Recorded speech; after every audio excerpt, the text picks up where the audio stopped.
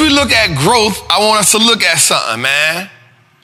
Right? So Verizon is in the telecommunications space. This is down. Communications. These are the laggards right now. Communications. Right? Communications. Next, technology. Adobe down. Ford. So communication, these are the three biggest laggards right now. Communications, technology, and consumer. These are down right now. Consumer discretionary to be exact. Right? Now let's go to what's winning. This is November. Here we go in November. Now, we're looking for cyclical value. This is what's leading us. Energy. ExxonMobil up 85% year to date. CF up 48% year to date. Lockheed Martin up 37% year to date. So what we just looked at was we looked at where the laggards were and where the value was year to date. So from January, year to date means from January to that date. You feel what I'm saying? So I just want us to look at, and if we look at that, we can then look and see, okay, again, let's talk about something we said early in the show. We talked about something early in the show. What is going to carry us through the recession? What's going to carry us through? Got to pay attention to it. Let's go, man. Hey, man, I'm feeling good, man. I'm feeling good, man. All right, so we cannot not talk about elections, y'all. We cannot talk about that. So one of the things I looked at and I saw was prior to the election, the market probably gave us a 0.3% up. But watch this, y'all. The 12 months after the election, the market gave us around 16% on average. This is since 1962. So I like to go back. Again, I like to see what history tells me about the market. Right? I don't try to just come up and just, hey, this is what's going on. I got this brilliant idea. I don't like to do that. I like to come in and say, hey, let me see what's going on. What has periodically, systematically happened time and time again. So since 1962, the 12 months before midterm elections, the market is barely up, 0.3%. So barely. But the 12 months prior, specifically the November, December, right after the market usually gives us about 16%. So let's just keep our eye on that and let's see if this actually coincides. Let's see. Let's go, man. You know what I'm saying? We in it. So, Truist Bank.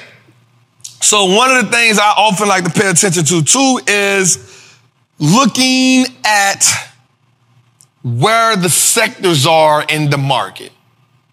So Truist Bank came out with its sector ratings. It said energy, industrials, healthcare, and consumer staples are overweight. I'll explain that later. It says utilities, financials, consumer discretionary, and materials are neutral. It says tech, real estate, and communication services are underway. Now, I want to pause right there for a second. If we think right back to a screen I just showed you, it was tech and consumer services inside of the laggards. It was energy, industrials, healthcare inside of the overweight. So we seeing a rhythm. We seeing a rhyme right here. We seeing a flow. We seeing a flow. All right, let's go a little further. So I want to break this down because I want you to understand what overweight, underweight, neutral means, right? So overweight means that a stock or a specific sector is overperforming. I mean, it's doing really well. So it's overweight.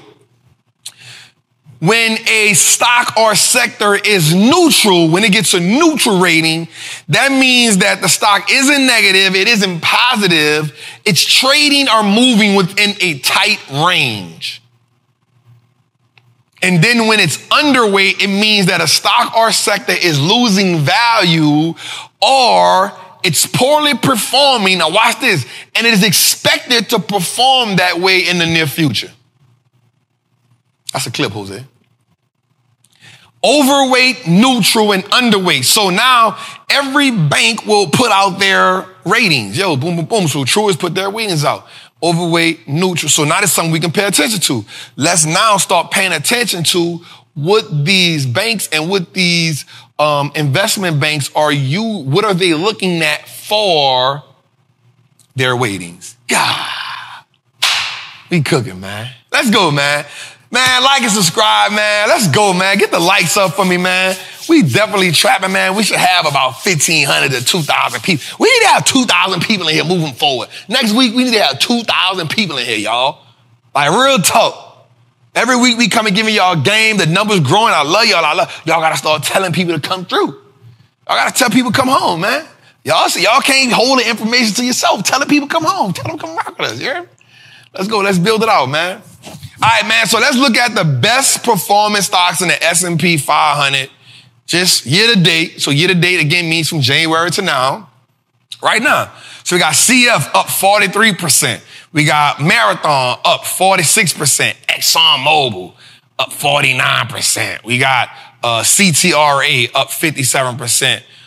We got Hess. I like Hess. It is a sleeper. It is positioned to be one of the biggest. It is up 62%. Enphase is actually huge. Huge. And Oxy, man. Warren, I think that, I'm going to be real with y'all, yo. I've been looking at Oxy for a while, and I just don't understand why Warren Buffett got this company like this. But I truly believe that this company just outperformed like this just because Warren Buffett owned it, bro. I kid you not. I kid you not. I truly believe that Oxy Petroleum is performing like this because Warren Buffett owned it. He owned a lot of it, bro. And I believe people just buying it because he got it. Because I looked at the fundamentals on this company, bro. I'm talking about, I studied this company. I'm like, all right, let me see what he see. Again, this is why he's one of the greatest in the world. You know what I mean? But I don't see it. I don't see it. I don't see it, bro. But what we cannot deny is up 109%. So he saw something. He saw something and he to go for a reason, bro.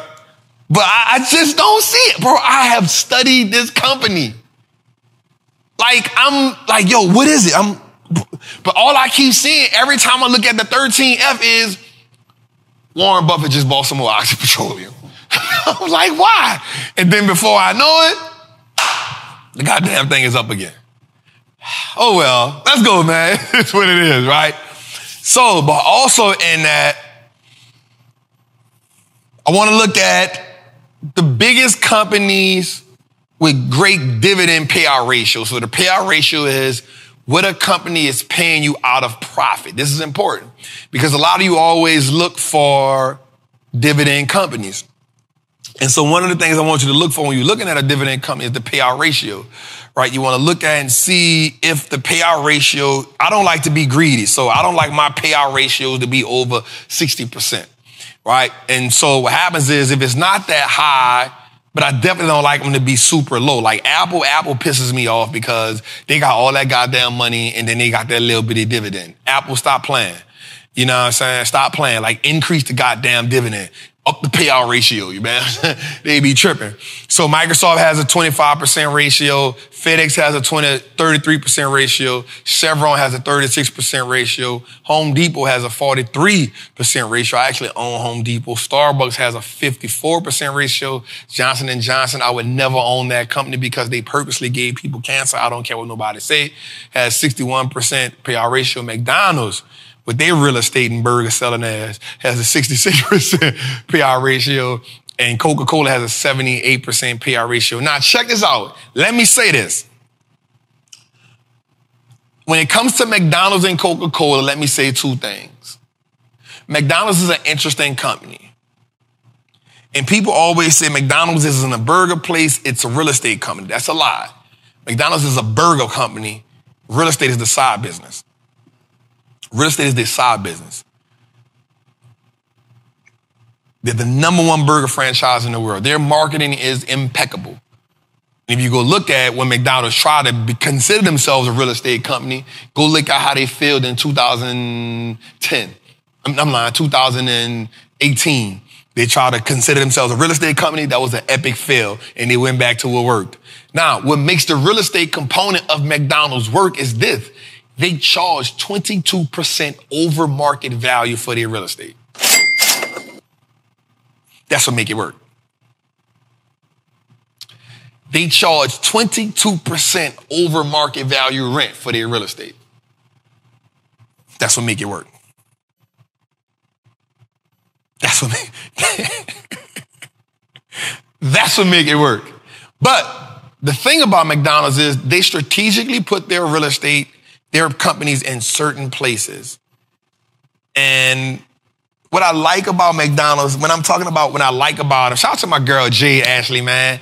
McDonald's, man. She is she's from New Orleans, man. If y'all know it, tell her I shouted her out. That's my girl, man. She from New Orleans. She owns a McDonald's, man, on the West Bank, man. Tell her Trap said, keep going, queen. Like, salute to her for that, man.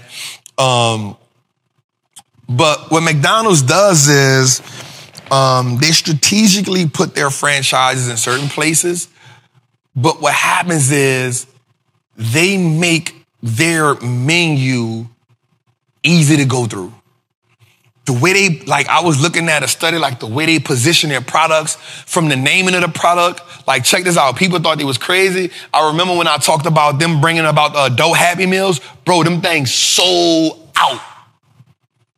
The adult Happy Meals went crazy. Why? Because our overgrown adult asses saw those things and thought about the old McDonald's commercials. Ba-da-ba-ba-ba. We thought about the old...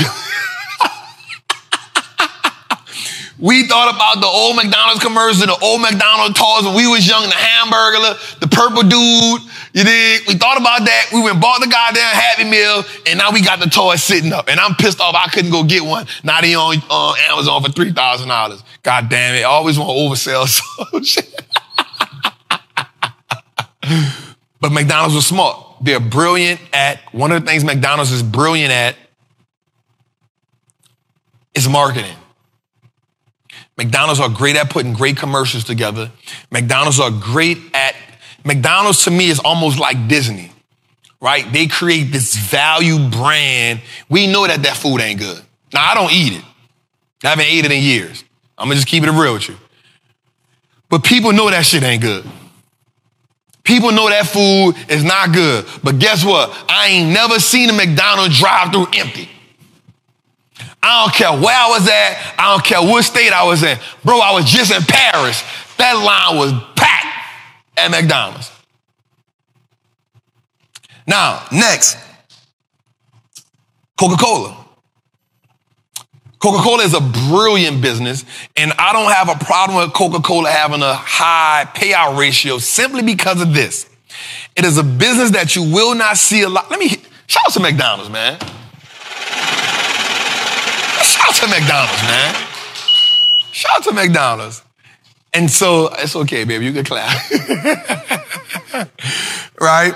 So, what I love about Coca-Cola is this, man. So, Coca-Cola breaks their business down into two ways. They break their business down to the finished product business, and they break their business down to a concentrate business. So, the concentrate business only sells the syrup. Sipping on some scissor, sipping on some scissor, sipping on some scissor. So they only sell the syrup. The other part of the business is the finished product business. The finished product part of their business sells the bottle. Sells the bottle. So all of the companies that they have under the McDonald's brand, the Coca-Cola brand, The bottling part of that, they sell. So they sell you the finished product. So they don't just sell you the concentrate. They sell you the concentrate inside of the bottle, topped off, and they truck it to you. You feel me? So it's kind of like you coming to me, I can either give it to you in a powder form, or I can cook it up for you. I can break it down. I can put it in the bag. I can weigh it up to you and give it to you like that. But that's going to cost you more. Right? And so that's what they do. And so I love the fact that they break their business on into two segments. But what I also love about Coca-Cola is the fact that I don't mind them having I don't mind them having such a high payout ratio simply because it's a business that it's not a growing business. Like they're not about to invent a product that's going to change the world. They tried it with Coke Zero. People like, all right, bet. They tried it. I never understood. I've always watched people drink Diet Coke, but they got the fattest meal in front of them. What the Diet Coke gonna do, fam? You eating a Big Mac. Why did you just order Diet Coke? You got a Big Mac and some fries and an apple pie. What did you order the Diet Coke for? That don't make no sense. Make that make sense. The Coke ain't coking.